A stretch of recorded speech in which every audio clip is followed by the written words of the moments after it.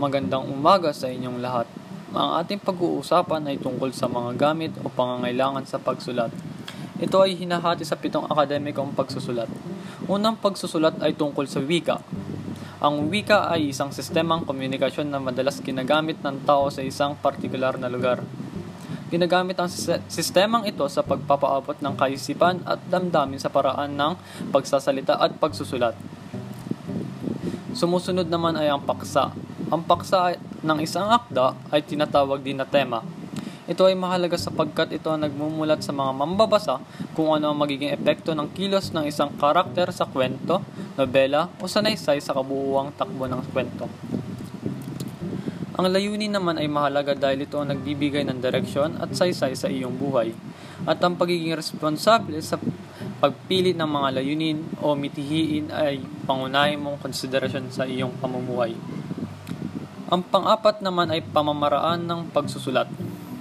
Ito ay hinahati sa 5 pangunahing pamaraan. Ito ay ang paraang informatibo, paraang ekspresibo, pamaraang naratibo, pamaraang deskriptibo at pamamaraang argumentatibo. Ito ay 5 pamaraang na pagsusulat na pwedeng makatulong sa ating kaisipan at kaalaman. Ika-5 pagsusulat ay kasanayang pampag-iisip. Ito ay taglay ng manunulat ang kakayahang mag-analisa o magsuri ng mga datos na mahalaga at kinakailangan na maging isang objektibo ang manunulat sa pagsusuri at pagpapaliwanag ng mga impormasyon at kaisipan inilalahad. Sunod naman ay ang kaalaman sa wastong pamaraan ng pagsusulat.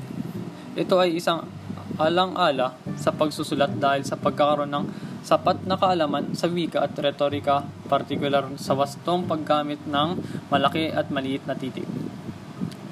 Ang ikahuli naman ay ang kasanayan sa paghabi ng buong sulatin. Ito ay tumutukoy sa kakayahang mailatag ang mga kaisipan at impormasyon sa isang maayos, organisado, objektibo at masining na pamamaraan mula sa panimula ng akda. Ito ang 7 pagsusulat ng mga gamit o pangangailangan sa pagsusulat.